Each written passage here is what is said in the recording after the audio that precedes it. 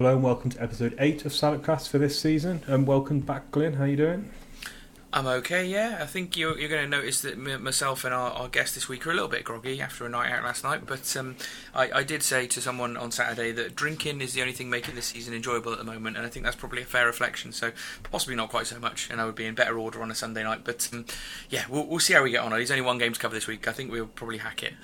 Yeah, I think we'll get through it quite quickly. I'm already getting ready for next season, Glyn. I've lined up a guest for next season, a guy called Edward Walker. He's an expert on League 2 football. Oh, Ollie, given up already? We're only 7 games in. I'm not sure we should be throwing the towel in quite yet, but it does feel like that at the moment, doesn't it? But yeah, always good to have these things lined up, isn't it? And yeah, we're joined this week by my brother, Mike. So yeah, back on the podcast for about the 10th time now, I think. So yeah, my head's not great at the moment, but you're feeling all right at the moment, mate? Yeah, I think I maybe had a couple less than you last night, so it's all right. But like you say, you've got to have a little drink after these games to kind of get yourself through it a little bit. You sound like a bit of a dependent. But no, it's it's great to be back on. And if Ollie's got an expert lined up for next season, it's nice that you have a complete non-expert lined up for today. So. Well, Ollie, it's funny Mike mentions that because when we were out last night, we went to the Yorkshire House in town, which is like a metal music pub. Not normally my scene, but it was one of our friends' birthdays. I think I mentioned last week, Tim Clucott, and we went in there, and there was a guy with one of the Shrewsbury Town retro shirts on, and obviously he'd had a few, in a merry mood. I said, "Did you go to the game today?" And he stopped dead, didn't he? Mike was there, and he stopped dead. He looked at me and went, "I know you. You're Glenn Price of the podcast," and we were a bit like, oh, this is a bit weird, and Mike was having none of it, and however, he was an avid listener, so we will say hello to him, just appreciate, listeners sort of thing, and it was quite a funny moment, but the best thing about it was, he clearly listened enough to the podcast, Ollie, because when I introduced Mike, he said, "Oh, I like you, the one that doesn't know anything about League One," which from our pre-season predictions was exactly what he said, Ollie, so yeah, nice to meet you listening last night, and he got us bang to rights, didn't he, Mike? I was really gutted when he said, it was almost like a fan coming up to you. I was like, we're not going to get Glyn out of the pub, his head's going to be too big for the door. But can you remember his name, Glyn? There's a big test. Sam, his name was Sam, yeah. There you go, yeah. I remembered, very good. Yeah. Nice thanks guy. for listening, Sam. Yeah.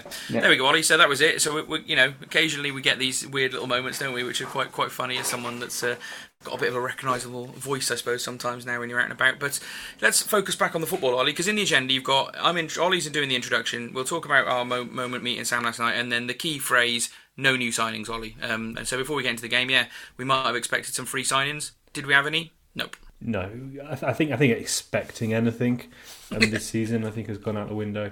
I saw something from Ipswich. Obviously, Ipswich haven't had a very good start to the season. We've actually won more games than them, which is actually quite hilarious.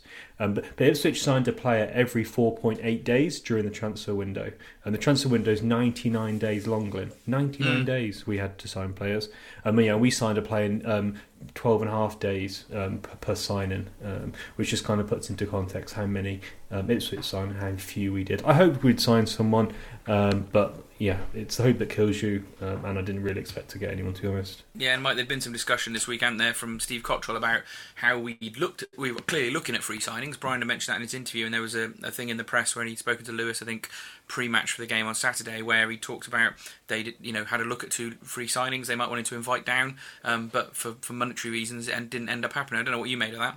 Yeah, he seemed really disappointed to hear that footballers might want paying to do their jobs, which I think is quite an odd thing to do when, we're so desperately short of numbers. We've made such a hash of this transfer window that to come out in the press and basically say, for all to read, that we don't really want to pay people the going rate, it's not really going to attract footballers to the football club, is it? It's not, No. If you're an out-of-contract, potentially decent player, you're not even going to get your agent to ring Shrewsbury Town because the impression is that they're just not going to pay you what you want. And what you want and what you get are often different things, but, it's going to put people off even chancing their arm at coming to Shrewsbury, I think. I don't think it's a great message to put out there when we need signings. Interesting people talk about the pre-match, because I had a bit of a break from Shrewsbury in the week, and then I was listening to the pre-match on the way to the game, and I didn't really think it was as bad as maybe kind of like Twitter and people's reaction made out, but I think that just shows how frustrated we are. I thought Cottrell's comments weren't that bad, really. In my opinion, he said, he's trying to sign players, but the wages and the demands were quite silly.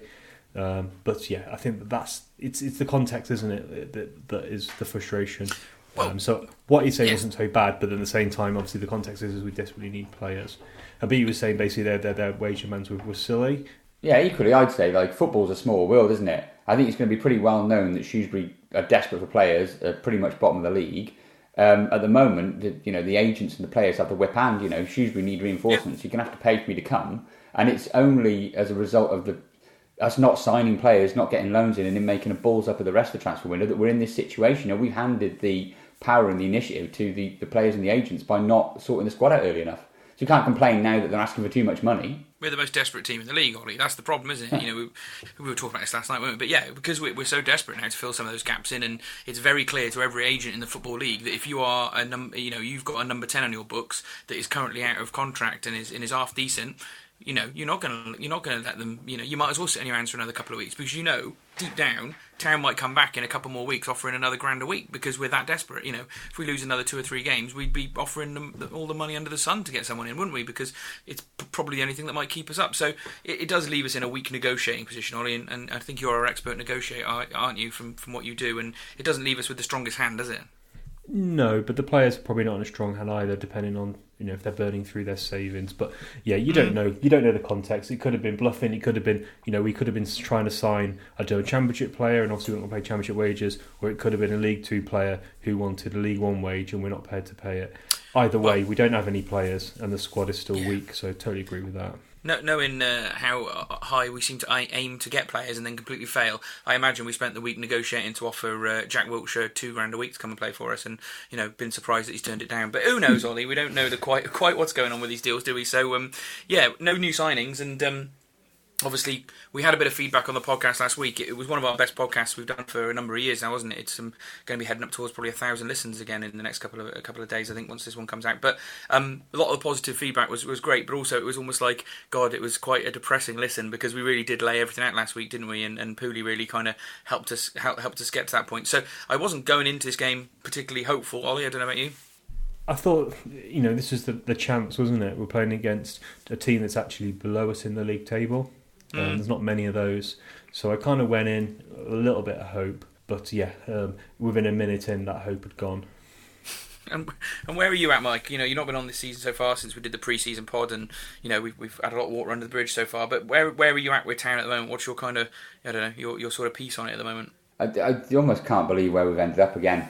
With what happened with Steve Cottrell last year, and he getting ill, and the sort of the miracle that he worked, and it was all the messaging. Close season was like, okay, we're going to give it a go this year. There's money to be spent. We really back this manager. He's definitely the chairman's choice. There's no doubt about that. He's experienced. You just thought, okay, it's not going to be another struggle. And for us to be, whatever it is, 6 or 7 games into the season, barely a squad to speak of. The players look rattled. They look nervous. They look like they're not playing for the manager. The manager looks like he's run out of ideas. You're probably going to talk about that, second half. And some of the ideas he does have don't really seem to work. And I can't really see a way out of it. I can't see a magical upturn in form. I can't see us signing enough players or there being enough available free transfer pros to make a difference. So it's at the moment we feel like we're turning up every week to limp through to January in the hope that that's an absolutely worldy window, which we're traditionally terrible in the January window. So it feels like a long, hard, depressing season, which is why we ended up in the Yorkshire House last night. Yeah, very true. So there we go. There's the context going into this game, Ollie. We will. No one was in a particularly good frame of mind, but I think that was probably pretty reflective of most Town fans after a tricky start to the season. So yeah, we'll leave this intro here and we'll crack on with reviewing Shrewsbury Town versus Crewe. The usual suspects wait. Oh, and Grandison was up, and it's in! How about that for instant impact? Andy Mangan, the substitute. So Shrewsbury Town won, Crewe Alexandra won, and attendance was about 5,800, I think, and with about 1,700 opposition fans. So yeah, the opposition's really kind of helping keep that number close to 6,000. I think it'd been, if it would have been a team probably a bit further away, I'm sure the number would have been a lot worse. In terms of positive stats, I guess, in this game we scored first for the first time in 10 games, so hooray. And then going into the game, and we did have a good record against Crewe, and we'd actually lost in the last 4 games, and the last time we beat them at home was back in 2012. But your stats are going to go a bit further back than that, aren't they, Glenn? Yeah, so, as usual, as the weeks go on, I'm starting to look a bit deeper into these starts and where we're at with things. So I'd look at how the extra point now in terms of worst starts of the season is. It's not the worst. We've had a couple of seasons where we've still only had 3 points after this many games, so we're not at the worst start in the club's history. But quite an interesting comparison then is obviously that was the 40th game for Steve Cottrell as a manager of Shrewsbury Town in the league. And at the same point, Ricketts also had the same amount of points. So after 40 games, they both had 49 points. So yeah, just quite an interesting one really, that from that massive sort of ahead of Ricketts that Steve Cottrell was when he first started, this run has really put them level again now. He was just a couple of points above him for the last few weeks, but yeah, completely even with Ricketts now, which is quite frightening, to be honest with you, and clearly that's the worst we've had since we moved to the new meadow. And then obviously a lot of people have been talking about how our form's been incredibly poor, we've not scored a lot of goals, and how bad is that in context to maybe a longer period of time. So I had a look back to when Gary Peters was manager, which was obviously 2004, wasn't it? I think when he first joined. And yeah, this is the worst run in blocks of 10 games we've had since Gary Peters was here. So that's an incredibly long period of time, and that obviously includes all of Paul Simpson, Graham Turner, even the Mike Jackson reign, Mickey Mellon, Paul Hurst, Askey and Ricketts. They've all got more points in sort of any 10-game block. So at the moment we are 5 points from the last 10 games, by far the worst. So you can conceivably say that we are in our worst run in, what is that, 16 years, something like that. So you can feel bad about this as Shrewsbury Town fans because it is particularly poor. And I think, Mike, you've probably not seen that stat. I only put it up on Twitter earlier on, but that does give some context really as to why people are so down about it. 5 points from 10 games, and at the worst in a hell of a long time since we were young boys, I suppose, young men.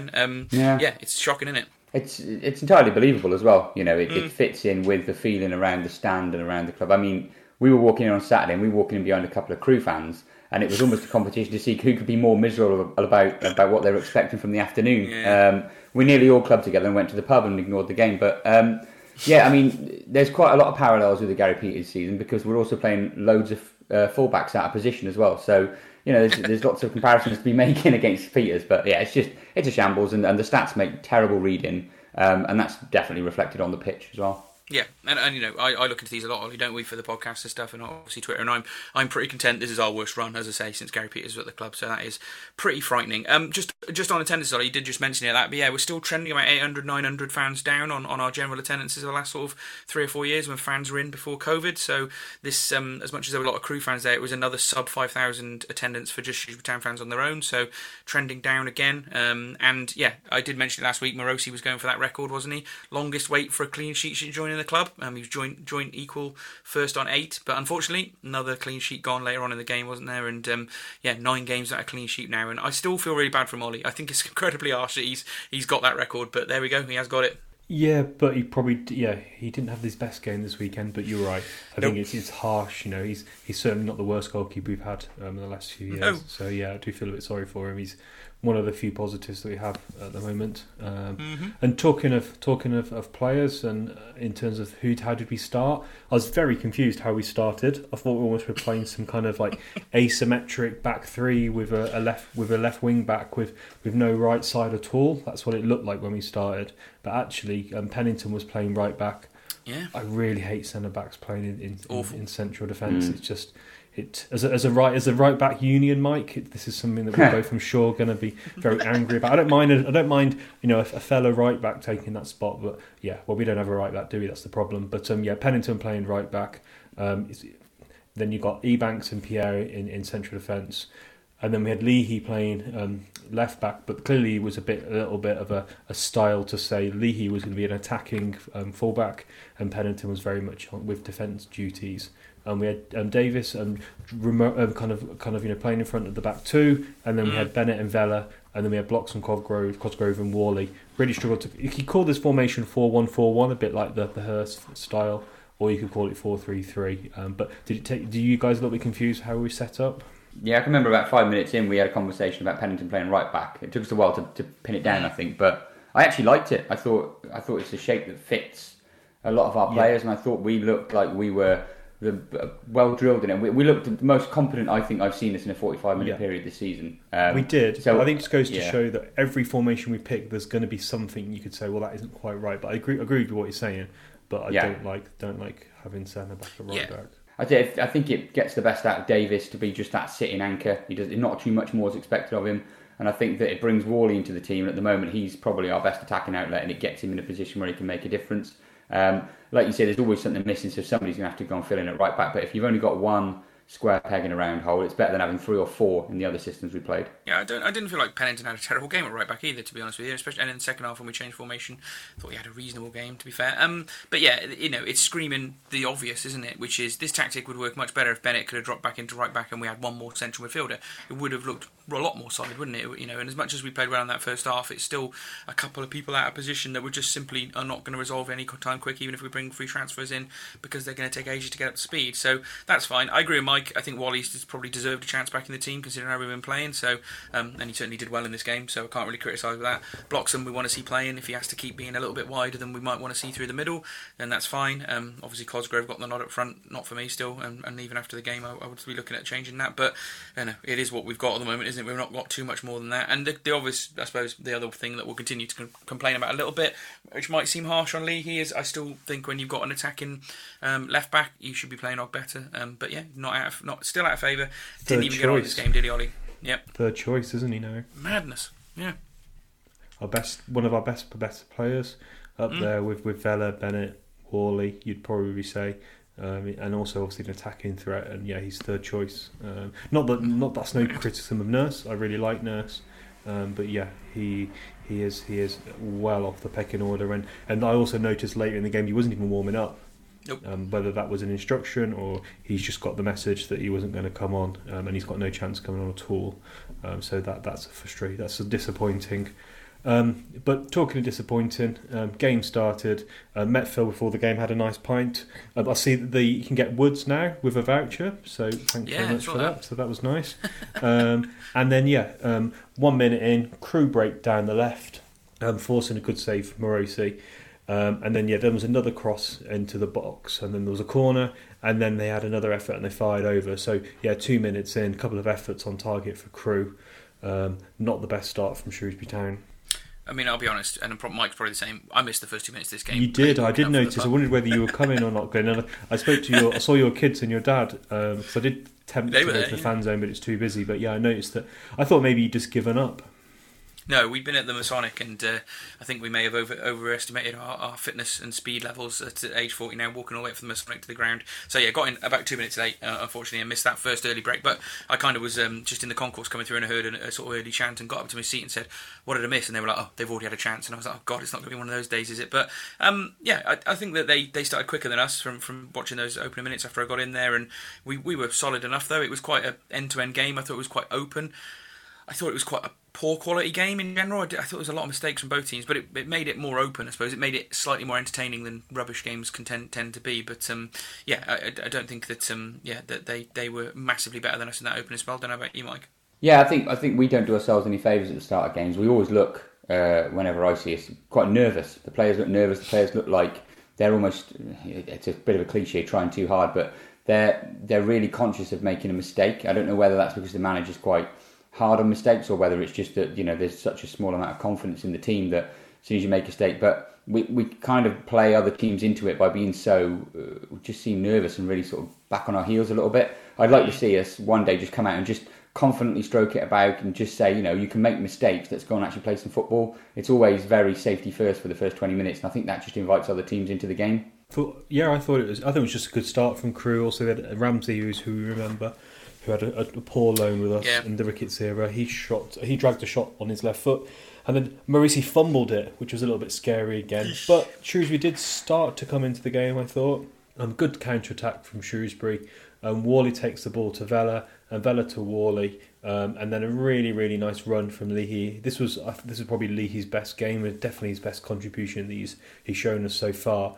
Gets into the box, puts it in the right space, crossing from a good area, something that Pooley was talking about last week, not these crosses from deep and which are, difficult and easy to defend, and one that's really difficult to defend, and Cosgrove puts the ball in the back of the net. So at this point you're thinking, well, fantastic, we've scored a goal, we were first, maybe this could be our day.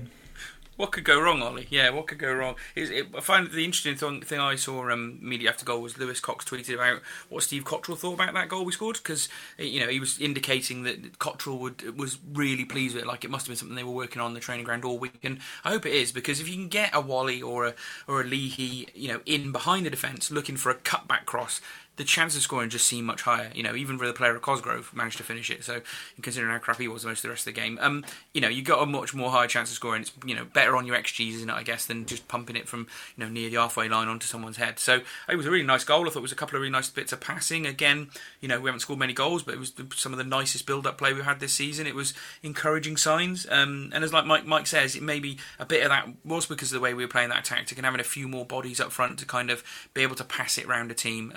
It did help that, didn't it, Mike?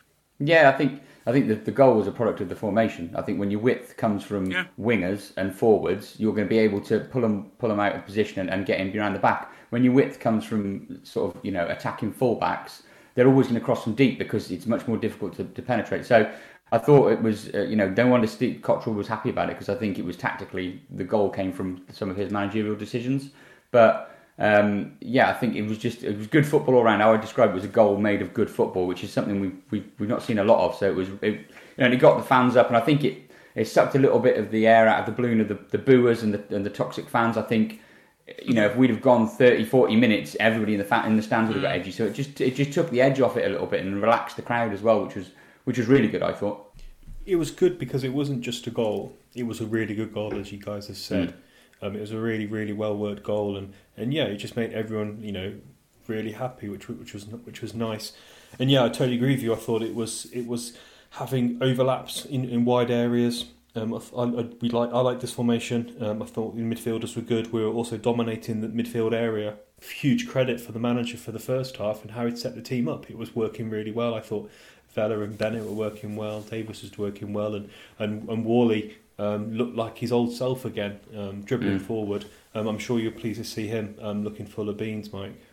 Yeah, I was saying to I went round and saw my parents today. I was saying to my mum and dad, there was times when I was watching Worley and it was like he was in the Paul Hurst team. He was pressing, running, like getting right up behind the full-back, nicking the ball off him, turning inside and creating counter-attacks from the opposition territory as opposed to from our goalkeeper, and that was what we used to do brilliantly under Hurst. Now the problem was he'd be going and pressing, nicking the ball, turning around. There'd be nobody anywhere near him on Saturday, and that's something we've got to improve. We're going to press. We need to press as groups. We press as individuals at the moment, and inevitably it pulls us out of position more than than to start something. So it was really nice to see him full of energy, and he might be 36, he might be coming towards the end of his career maybe, but he looked like the most energetic and enthusiastic player on the pitch, I thought.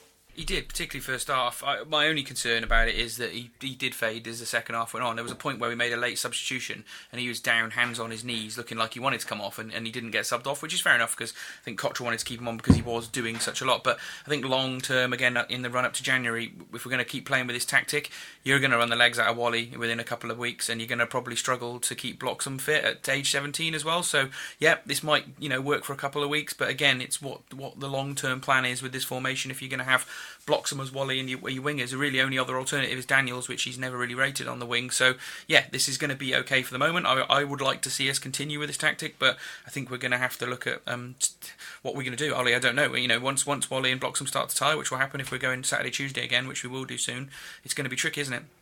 Yeah, it's tricky. It's going to be. We'll have to be mindful, not talking about the squad every week, but it's hard not to, isn't it? Because there's obvious weaknesses everywhere. I'd like to see Daniels given a try at left wing and playing there for a few games in a row. I think that would be good for his confidence.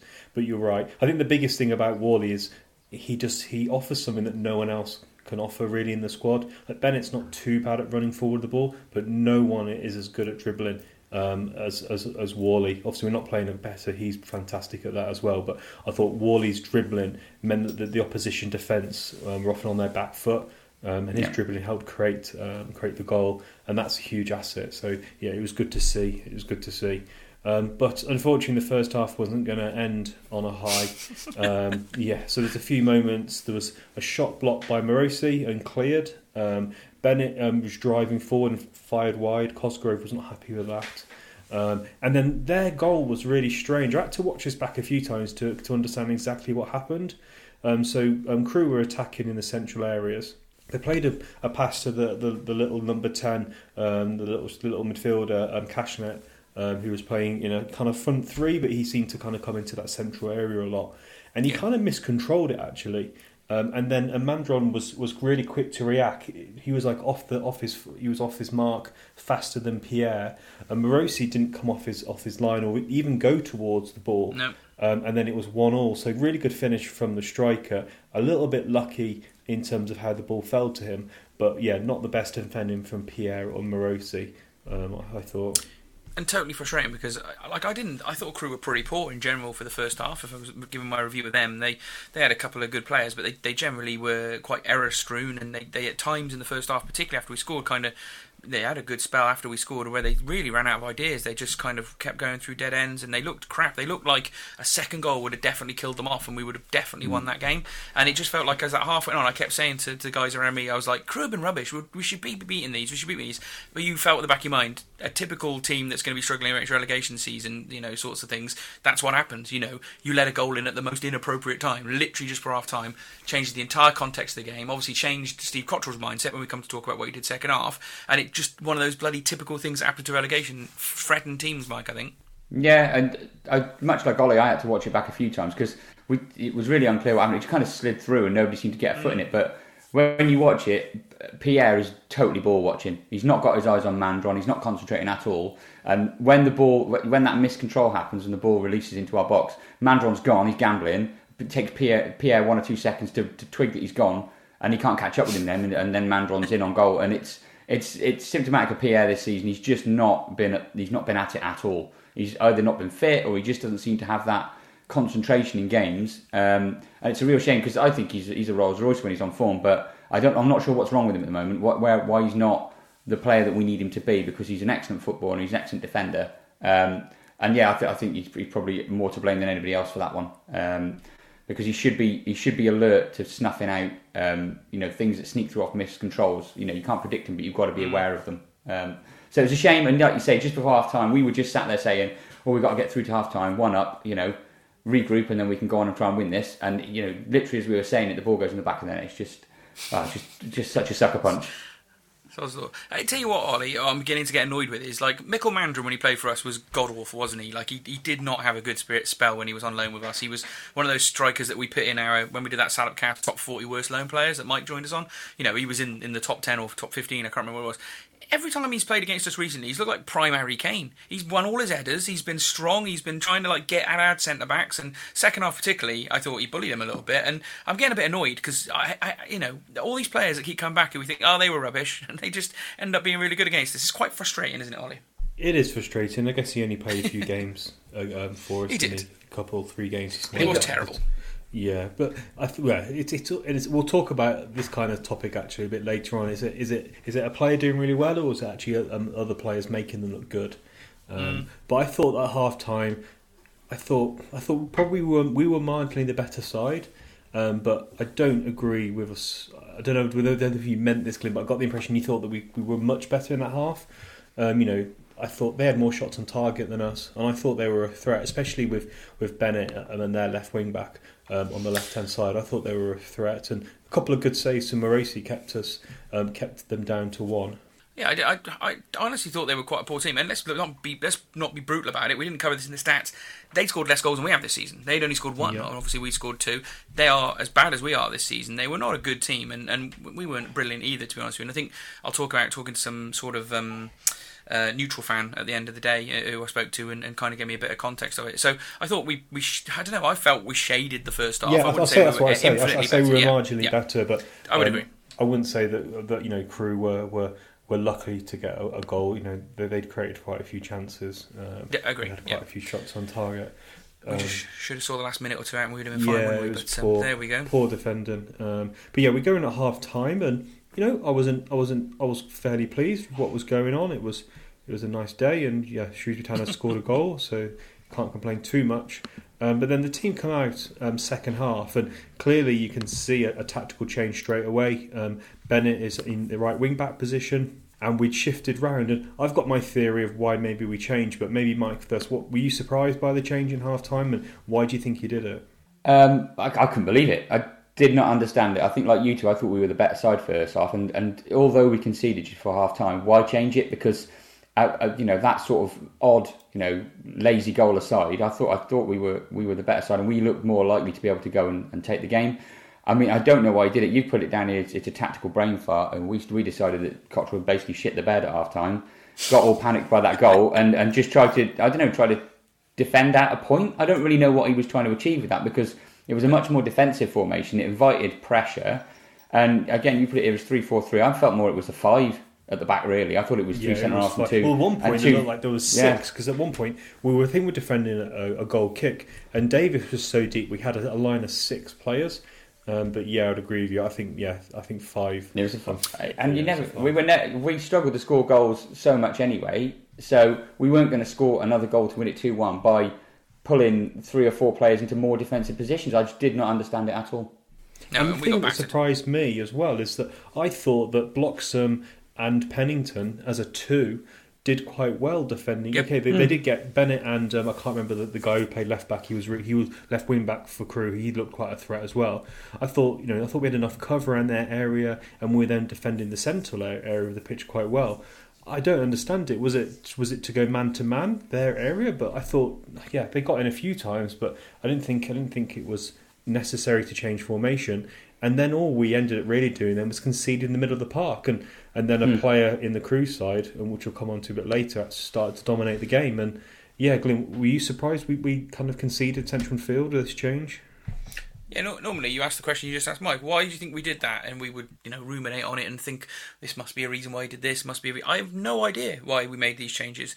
We'd been fairly decent first half. We'd let a late goal in, okay, that's a bit of a kick in the balls, but in general, the tactic was working well. We were probably attacking a little bit more than we have done recently, although we weren't still amazing going forward. I can't understand it either. I don't have any logical thoughts or any kind of insight into it. It was completely ridiculous, and in all honesty, it ruined the game for us. Like, we were rubbish second half, I thought, and we were staggered that we didn't lose it, really, when you look at all the chances Crewe had second half. But in general, I don't know why, Ollie. I'd love to know whether he covered it in his post-match or he covers it in any of his interviews he's done this week, because I'd really like to know what the kind of theory behind it was. But it certainly didn't make us any more attacking, and it definitely felt like a defensive move. And if Ricketts had been here, fans would have been going mental about it. Apparently, according to Cottrell, it worked really well in the second half.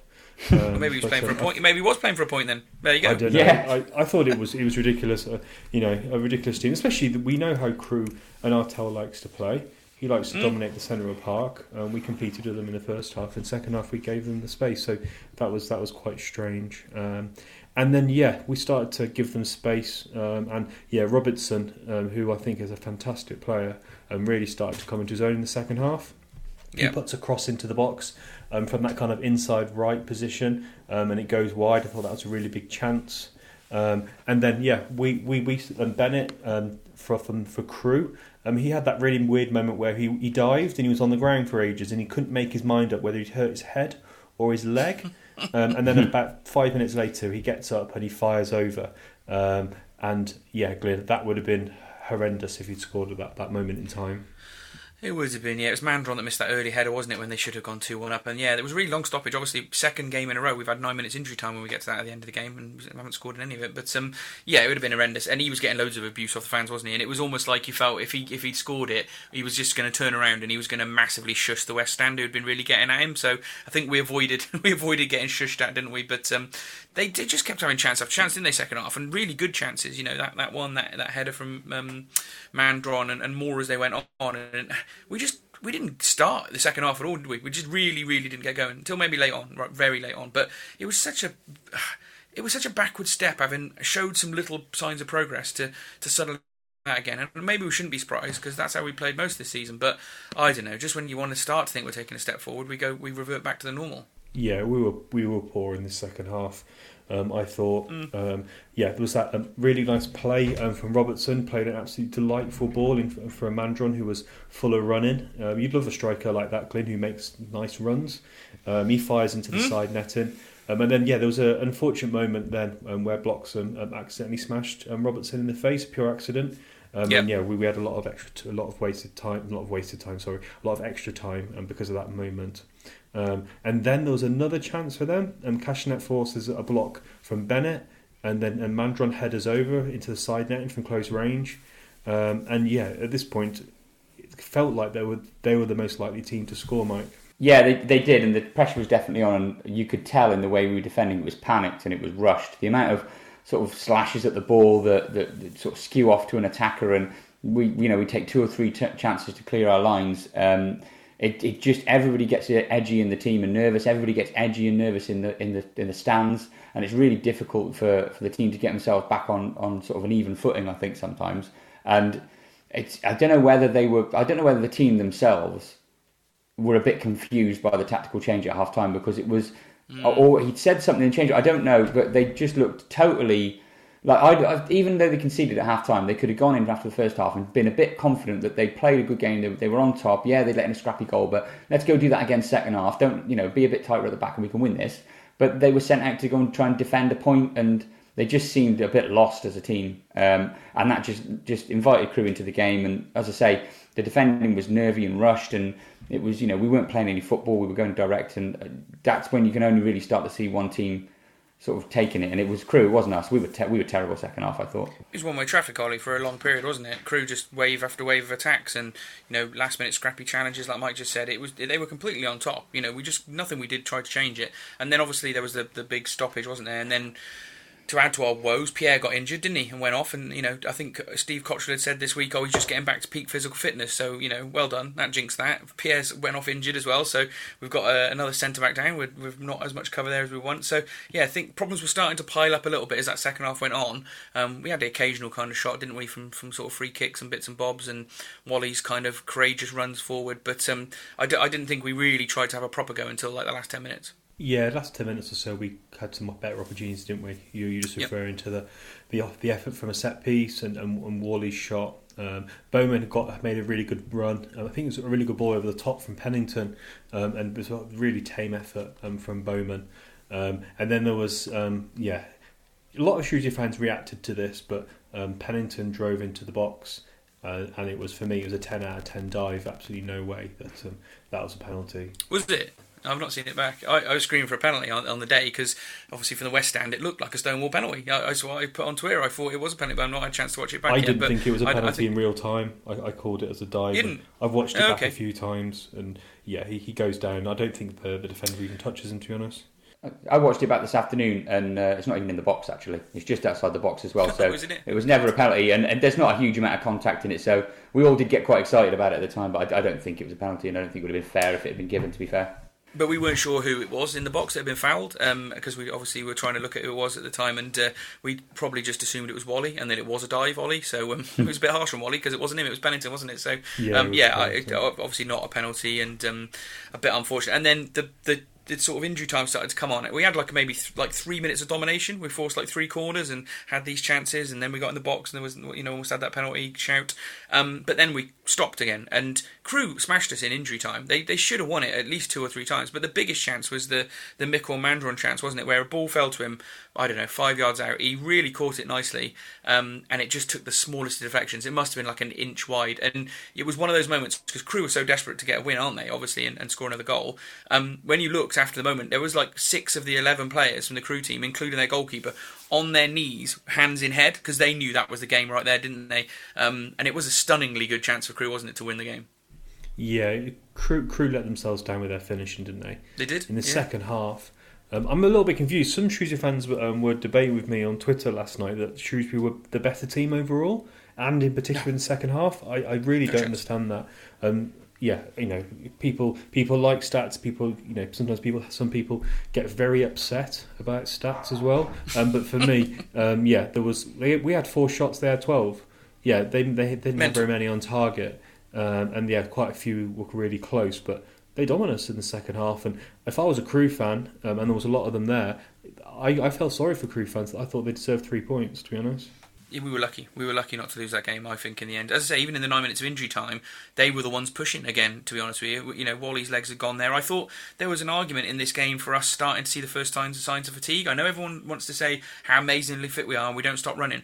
I saw it. I saw Bennett, I saw Wally, saw maybe a few of the other ones that were starting to look a little bit more leggy in the end of games. And when you're getting pushed to the end, by a Crewe team that haven't won and are completely out of completely out of sorts in terms of their start to the season, you're going to start. That's another worry I've got at the back of my mind. And you have to say, Crewe's team are incredibly young compared to ours as well, aren't they? So presumably that's where the extra legs came from. But I think I was going to say on that point. I think our players are fit. They look fit. They look fitter than we did under Ricketts. But there's only about 16 of them. So of course they're going to get tired because they're playing all the time. You know, there's no rotation. There's no opportunity to rest people in the Pizza Trophy or in the early rounds of the League Cup.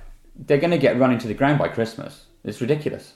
It's not about the players' core fitness. I agree, Mike. It's about the lack of options. And as I said at the start, you're going to have to run some of these players Saturday, Tuesday because there's no other option, and they're going to fatigue. And we could talk about this all season, Ollie, and I'm sure we will revisit it. But I started to see it, particularly Wally, who's obviously maybe that's a bit unfair on him because he's been out of the team and not had that injury, match sharpness. But Bloxham tends to tire a little bit, doesn't he? There's a few of them. So we've got to watch out. Just one other thing I thought was worth mentioning as well is I saw a lot of criticism for Davis, and he had quite a torrid time against Robertson, and Davis probably maybe didn't have his best game, but sometimes I think you got to step back and go, okay, this kid Robertson is a fantastic player. I'd never heard of him before, he's on loan from Celtic. He's 20, and I thought he looked like an absolute superb talent. So yes. Davis didn't have the best game. He had run around a little bit by him, but he was. Robertson is a talented player. I wouldn't be surprised if he goes on and does well. Sometimes he looked really composed on the ball. He made some really good passes, a range of passes as well. He reminded me a little bit of Vela in terms of the way he drives forward. A couple of runs he did forward were really dangerous. And God, it's again we're just repeating ourselves. So apologies for this, but it's the kind of player the lone player that we really needed to sign. And Celtic decided that Artell is a better manager. With obviously his record of developing Championship players. We couldn't sign a player like that. I want to talk about the elephant in the room here, and a player's name we've barely mentioned during this game, other than very briefly when we scored the goal. What do you make of Sam Cosgrove, Mike? It's a bit of a lump, isn't he?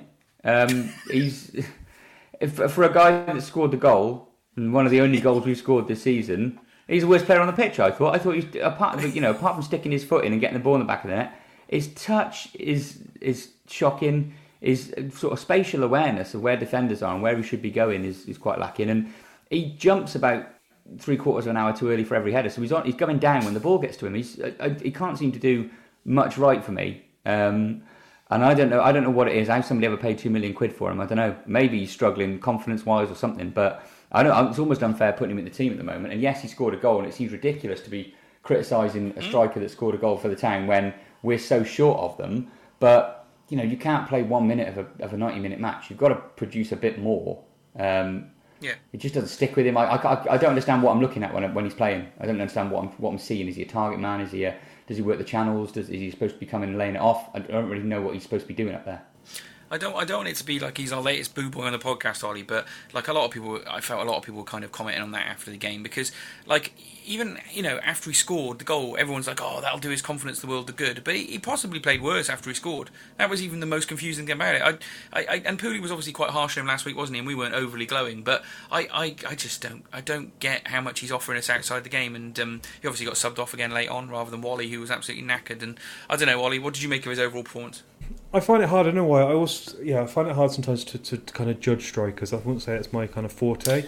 But yeah, I thought he was better, if that's anything. He just seems to be putting himself a little bit more. But yeah, his link-up play wasn't as good. And yeah, comparing him to Mandron, who I thought made some really good runs, Cosgrove wasn't sharp. He was there for the goal. He had a few times where he kind of put himself about a bit, but yeah, he doesn't offer a lot. And I'd much rather see maybe Bowman start or something like that. But it's something for me, I think, to keep an eye on. On that point, what's up with Bowman? What is up with Bowman? He just had a hamstring injury, didn't he? We did some shooting practice a couple of weeks ago, and then his hamstring went, so he's coming back. Okay. We won't do shooting practice again. Well, that's what the manager said. He said it's almost too intense, and we actually got injuries from it. But we did do some this week, apparently. Jesus. We got paid right off, didn't it? We got one goal, Ollie. We're banging form now. Well, there we go. So, I don't know. We obviously drew. I mean, for me, just to sort of a little bit of a summary before we come to the post-match stuff, but that was a bad result. I'm going to be harsh and say drawing against another team who Glenn, are absolutely out of form. Can I just comment on that? It's not harsh. Go on. We're at home, and we're against a team that's below us in the league who hadn't won a game yet. Okay, it's There not aren't many harsh. of them. Yeah, It's not harsh. It's 'cause just a fact, reality that this was It a is. must-win game. I think it was a shit result, to be honest with you. We should have been trying to beat this lot at home. And to be honest with you, that we've escaped with a draw at the end of the day rather than actually been the ones pushing to get the win is even more embarrassing. And I'm concerned about our run coming up. I watched the way we played that second half and thought, can you imagine what's going to happen at Sheffield Wednesday next week if we turn up and play like that against them? I mean, they're not in great form, but they'll smash us. But in general, yeah, I wasn't overly impressed. I know that the sort of full-time reaction was kind of some boos, but a lot of that was aimed at the referee. I think some was aimed at the draw because, as we've said, this is an incredibly bad run of form we're on. But it was kind of one of those results where it didn't cause fans to be completely joyous, like when we beat Gillingham the other week and Bloxham scored the over volley. That was a really nice moment, but it also wasn't enough to kind of cause any toxicity in the stands really at the end of the game. And it was just, it's one of those games where you feel like party season's just drifting by with nothing happening. And if you have 4, 5, 6 of them in a row now, you'll suddenly find your cut adrift and worrying about if it's salvageable really. But yeah, okay, maybe I wasn't harsh, and it's completely fair for me to say that was a bad result, Mike. Yeah, definitely. And I think your point on the response after the match, one of apathy, I thought. One of people totally agree with you, resigned to this is what it is until January, and we'll see what rabbits we can pull out of hats. We're going to turn up, and this is what it's going to be week after week. I don't think that there's enough time in the week and enough weeks left in this year to train any better performances out of this lot. It's going to be a grind, and I can see a lot of people drifting off it. To be honest with you, my father-in-law and my wife's uncle as well, they've got a season ticket the first time in years this year, and they're wondering what the hell they're doing with their Saturdays. Like, what a year to pick to come back to football. I mean, it's just mental, and you see it all around the stands as well. The people just scratching their heads, thinking, there's got to be something better I can do for an hour and a half on a Saturday afternoon. It's really difficult to watch. And everyone had left so in front of us. Oh, sorry, Ollie, I talked over you. Go on, start again. Yeah, Mike, you're right, and you noticed the seats to the right of us were all empty. People decided to leave before the game was over, and it's not like traffic is a big issue in Shrewsbury. It's not like we're Arsenal somewhere where you could lose an hour or something. You don't really lose much time getting out of the ground. And I think you're right. Another way of looking at it as well, Glenn, is I don't know if you obviously you went. I got the impression you probably just went straight to the pub, so you probably weren't really on Twitter. But normally when I drive home, I look at my phone, and there's it's quite nice actually. I drive home, kind of leave my phone, and then open it up, and there's nothing there. No tweets, no comments. Shrewsbury's interaction and kind of has gone down. Fans, I think, are resigned to this being a terrible season, and people are switching off. There's a lot less interaction. Are you finding that as well, Glenn? I think people are just kind of resigned to a terrible season. And what's the point? What are you going to say? A bit like this podcast. When we close the transfer window, we joke that what we're going to talk about every week. I think a podcast will probably get shorter and shorter. Apathy is more dangerous to our football club than anger is. I always think that. If you've got angry people, you've got people who care. If you've got apathetic people, you've got fans you're going to lose deep down, probably down the line, or they're just not going to come as much. And so apathy is something that a football club should be much more wary of than anger, I think. And we're definitely entering an apathy phase, for sure. And as I mentioned, crowds are 800, 900 down. What are they going to be on our first Tuesday night game, at home on a cold November night? It's going to get horrendous crowds, I reckon, if this keeps up. So there's lots to worry about it. But I wasn't actually in the pub straight away, Ollie, post-match, although I did eventually end up there for quite a long period of time. I went round to meet a man called Dean Gripton.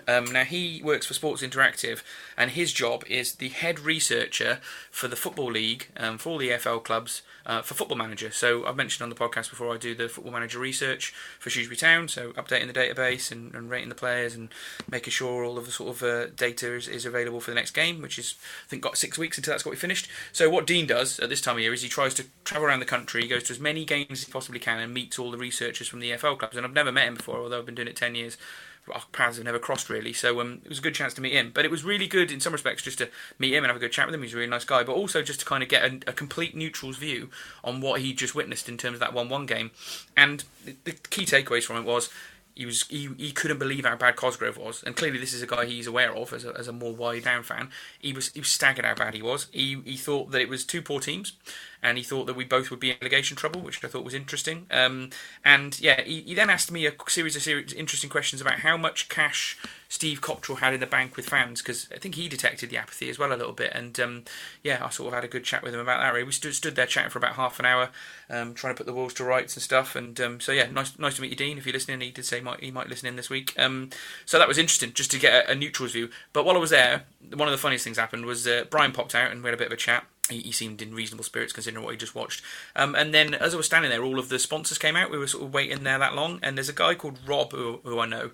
And I think he owns or is one of the people that runs MCon, who are like the technology company that have got the sponsorship on the back of the home shirts. And as I was talking to Dean, and Brian was there as well, he came along and said, "Got a bone to pick with you." And basically, because I've been slagging off back of the shirt sponsors, haven't I? And particularly mentioning MCon and Jim Doricott, he was absolutely fuming about it. And then I did manage to tell him it wasn't specifically about his business; it was about the whole principle of back of the shirt sponsorship. So there we go. I managed to stand by the front of the stadium and get into trouble with a couple of people. So that's not too bad, is it? But it was just interesting to get that. I say more interesting to get Dean's view really. And he wasn't overly impressed with either team. It's not surprising, is it? I think if you want to challenge this year, Man and Shrewsbury Town. Though I guess you do have the power then to sign some central midfielders, so obviously you can improve the team. But I imagine he'll be looking at your stats, Glenn, with sort of a keen eye this time. But to be fair, your stats are normally fairly fair, to be honest. I've put in the game that whatever your transfer budget is, you're not allowed to spend 20% of it. You've got to leave it in the bank. So there we go. That's like what we've done this season. But maybe this is some rules for managing Shrewsbury. You have to go the Cottrell way. Let's kind of tick off this game. I would like to talk about BBC Shropshire before we close off, but let's do the top threes, do Steve Cottrell's comments, and then we'll talk about the post match, and I can talk about my journey home, which was about as positive or as enjoyable as this game. So you guys do your top three first. Who did you go for? I'll start if you want. Yes, so I went for Vela, man of the match. Clearly our best player. We've been saying it week in, week out for quite a lot of this season, haven't we? He was the one to sort of keep driving us forward at times. There was one moment second half where he got the ball on the edge of our box when we'd been crap for about 15 minutes, and he just ran through everybody. He looked like he was furious with how bad we were playing, and to me that shows quite how his attitude must feel about the rest of the lads when they're playing with that. But yeah, stood out to me as our best player during the whole game. Went for Wally second. It was a good reintroduction to him into the team. And I went for Pennington. I thought he played well at right back, considering he was out of position. I didn't think he was awful in the second half, back in his normal position. So he went for him for third place. What about you, Mike? Yeah, I went for Vela, man of the match. I think at times it was a bit of a one-man team. He was, diving into tackles, picking up the ball, driving forward, passing it, going for the return. I thought he had a really good performance. I went for Wally second because he never stopped running. He was full of driving runs and somebody who clearly wanted to win the game. He was trying. And then I went for Bennett third because I thought he did okay centre mid first half, and he swapped to full back second half or wing back, and he didn't really drop his performance. So it's difficult to play two positions in 90 minutes. So that was my top three. I thought they were the standouts of a poor game. I went for similar names. I went for Vela first, and Bennett second, and Worley third. And Pennington was really close to getting into my top three as well. But I thought I had to give it to Worley. I thought he deserved it. But yeah, Pennington was close for me. And then in terms of manager comments, he took offence to Stuart Dunn asking what was discussed at half time, and went on this long, strange rant about he hasn't got 15 minutes, he doesn't have a board, and it's probably better if that remains private. He gets very triggered by any kind of comment that isn't a perfectly executed question or a question he doesn't take umbrage with. So that was a bit odd, but it wasn't his worst post-match. He said, it was a hard-fought game. Draw was probably a fair result. I'm not quite sure if I agree with that. Second half, we defended our goal really well, and then it was a poor time to concede, and went on this discussion about any time's a bad time to concede. And then he thought the second half was the fruit of the changes he made. So I understand, the manager coming out, it's hard when you haven't won again, and he knows a lot of pressure on him. So I will take his comments with a pinch of salt, but not the best post-match again. Yeah, we didn't listen to it. I didn't listen to it, Mike. We were in the pub, weren't we? And trying to stop thinking about Shrewsbury Town. So I will take your view on that one this week, Ollie. But I don't know. Do you want to moan about Radio Shropshire now, or do you want to talk about XG? No, let's just talk about BBC Shropshire. So I was in my car, driving back from the game, and I had the unfortunate. I was unfortunately following a horse box, but 4 cars behind a horse box. And I tried to count at one point as we went up a hill towards Much Wenlock how many cars behind me, and I reckon there might have been about 40. because we were doing God. 30 in that road to Bridgnorth, which you guys, it's not slow. It's not a slow road. And then we found a tractor. So I had a tractor for the horse box following the tractor. And then when I got to Enville, unfortunately, a pheasant had a bit of a moment, and I think I killed a pheasant on the way home. Oh, God, Ollie. So that was my journey home. But then I had to listen to That is BBC a metaphor Shropshire. for this season. Yeah, it is. And then I had to listen to BBC Shropshire. And I just want to put it on the record, I feel really sorry for Mark Elliott. I don't think any Shrewsbury fan phoned up. Oh, And no. I had to listen to the Telford manager contradict himself about 10 times and whinge about COVID and stuff, and then say he's not trying to make excuses, which I thought was quite frustrating. Then I had to listen to 2 Telford fans talk about the game. Then there was a few Shrewsbury Town text messages. There was the 2 interviews, and then there was this filler at the end about giving your sports equipment for charity. And we've criticised BBC Shropshire in the past, but we haven't gone into too much detail. The old editor, I did send an email to, just kind of trying to prompt them a little bit to try and be a little bit better. But I thought I did send an email to the current editor, who didn't bother replying to me, which I guess is her decision. But I thought after listening to this nonsense again this week, I felt like I needed to do something. And it's utterly appalling. There's absolutely no effort that goes into the show at all. I feel Mark is kind of like stranded on an island on himself. And if no one calls into him, he's got very little to work with. And yeah, it's just really poor, really, really poor coverage we get from BBC. Were they playing music, Ollie? I don't know. I didn't listen at half time, but not in the hour afterwards. But actually, the music probably would have been better. But yeah, an interesting journey home anyway. Oh dear, yeah. I think we should definitely call this podcast "Dead Pheasant," Ollie, and see who comes on. I don't know, Ben. I did like your title. What was the title you wanted to go for? 99 problems, but a pitch ain't one. Yeah, there we go. 'Cause the pitch we have is got good, a lot of to be problems. fair. The pitch is literally the best thing about the football club at the moment. There we go. We'll have a chat. But that didn't sound the most exciting drive home, to be fair, Ollie. And it's never helped listening to Radio Shropshire when we haven't had a positive result. I can't believe that there wasn't the usual person that phones up saying, "Hi, Mark. Yeah, I wasn't at the game today, but thought we were terrible." And it's like, well, great. Well, you're probably right, but you weren't at the game, so it is tricky. And I often think why we don't have phone into Radio Shropshire because we do this podcast, and I used to go on quite a lot, didn't I? I used to do the fans of the day and stuff, but I feel now I get my venting out on here or to my mates at the pub, and if no one phones up, what can they do? I guess that is pretty harsh. But if that's going to keep happening, then pre-record some stuff with fans. God, we're available. We're available 24/7. We'll do your 20 minutes of audio to cut into your Shropshire every week. I won't charge you. It's fine if you need some help. We don't need to go on the we don't need to go on the show. Being facetious, Ollie. Yes. I know there's enough fans that can be doing something, but it is poor. But anyway, they need to do something about it because I saw interestingly there was comments on on the Facebook group talking about how poor it was. People were saying they don't listen anymore, and it's just a shame. It could be such a key place in our kind of fan experience. But anyway, let's close that off. The manager was talking about stats and stuff in the week, which I thought was quite interesting. And it wasn't as bad as maybe it was made out on Twitter about what he was talking about. There are some good stats for Shrewsbury. We let the opposition pass the ball the least when they build up an attack and a few other things. But I thought I'd just have a look at some of the XG numbers. I know some people get quite scared of XG numbers and don't like them. But it is a good illustration of what's happened, and it's good for trends. But yeah, we've had 7 games so far. 3 of them we've won the XG, and that was against Plymouth, against Gillingham, and then we won it against Burton Albion as well. But obviously, if you don't score, it's kind of irrelevant. But I was also looking at our shots percentages, and yeah, the first 2 games of the season, Glenn, we had 10% of our shots on target. This weekend was a little bit better. We got to 50, but this is a problem we have. We are creating some chances, but we're just not taking them, and that's obviously another reason why you're so critical of Cosgrove. Yeah, it's the quality of strikers, isn't it, Mike? I think you would agree that we have a pretty low-quality bunch of strikers to take us through to January, wouldn't you? Yeah, I mean, who would you say the best one of the bunches? I mean, on paper it's probably Bowman. But yeah. He's not hit the ground. He's had some injuries and things, so it's difficult for him to make a real impact. But he's not looked anything more than a physical striker who's going to occupy defenders and chip in with the odd goal. And after that, you've got Udo, Cosgrove. Worley's played as a striker. There's not a lot there. There's not a lot of proven goal scorers in that team that are going to dig us out the hole, I think. And XG stats and shots on target and whatever, I don't dig too much into them. I go on what I see on the pitch, and on the pitch we don't create much, we don't score much, and that's the bottom line, isn't it?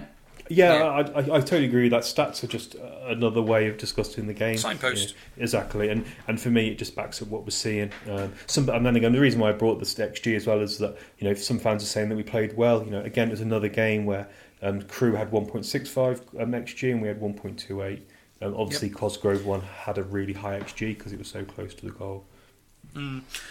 Not the best, as I say. We haven't even mentioned Pike and all of that.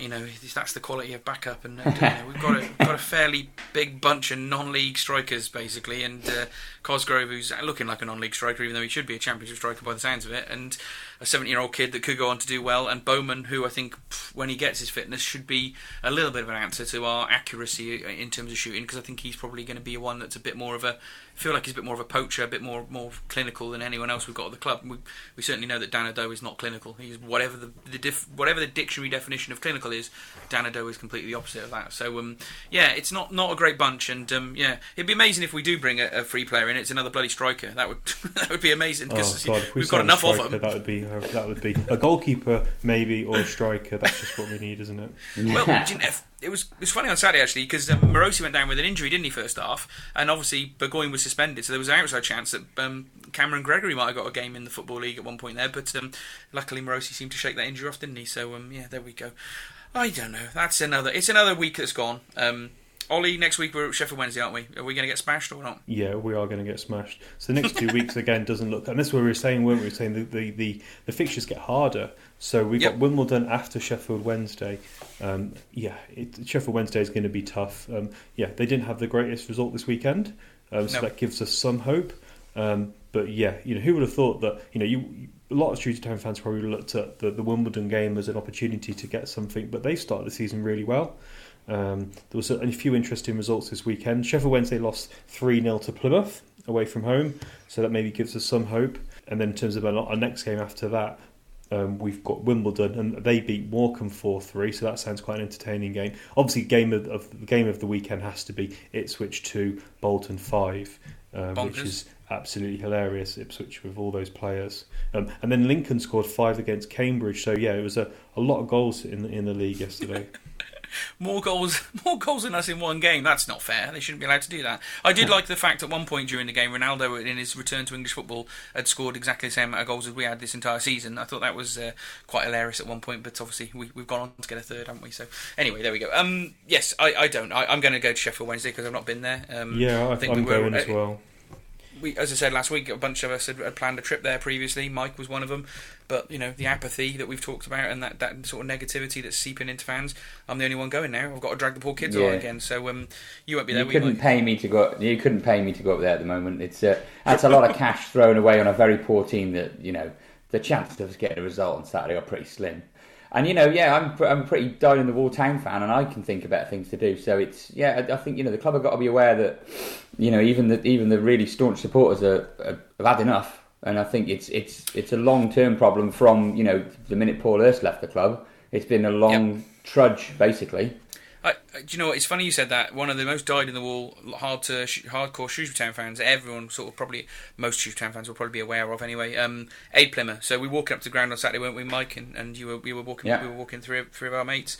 Aid came across the road just by the Paul Hurst way, and I dropped back and had a quick chat with him. He was mightily chipped off with the whole situation, and I'm not putting words in his mouth, and I did actually invite him on the pod in a few weeks' time, Ollie, so he'll probably come on, but he couldn't be more down about it, and I just felt that vibe, that long-term down, feeling from the Paul Hurst season.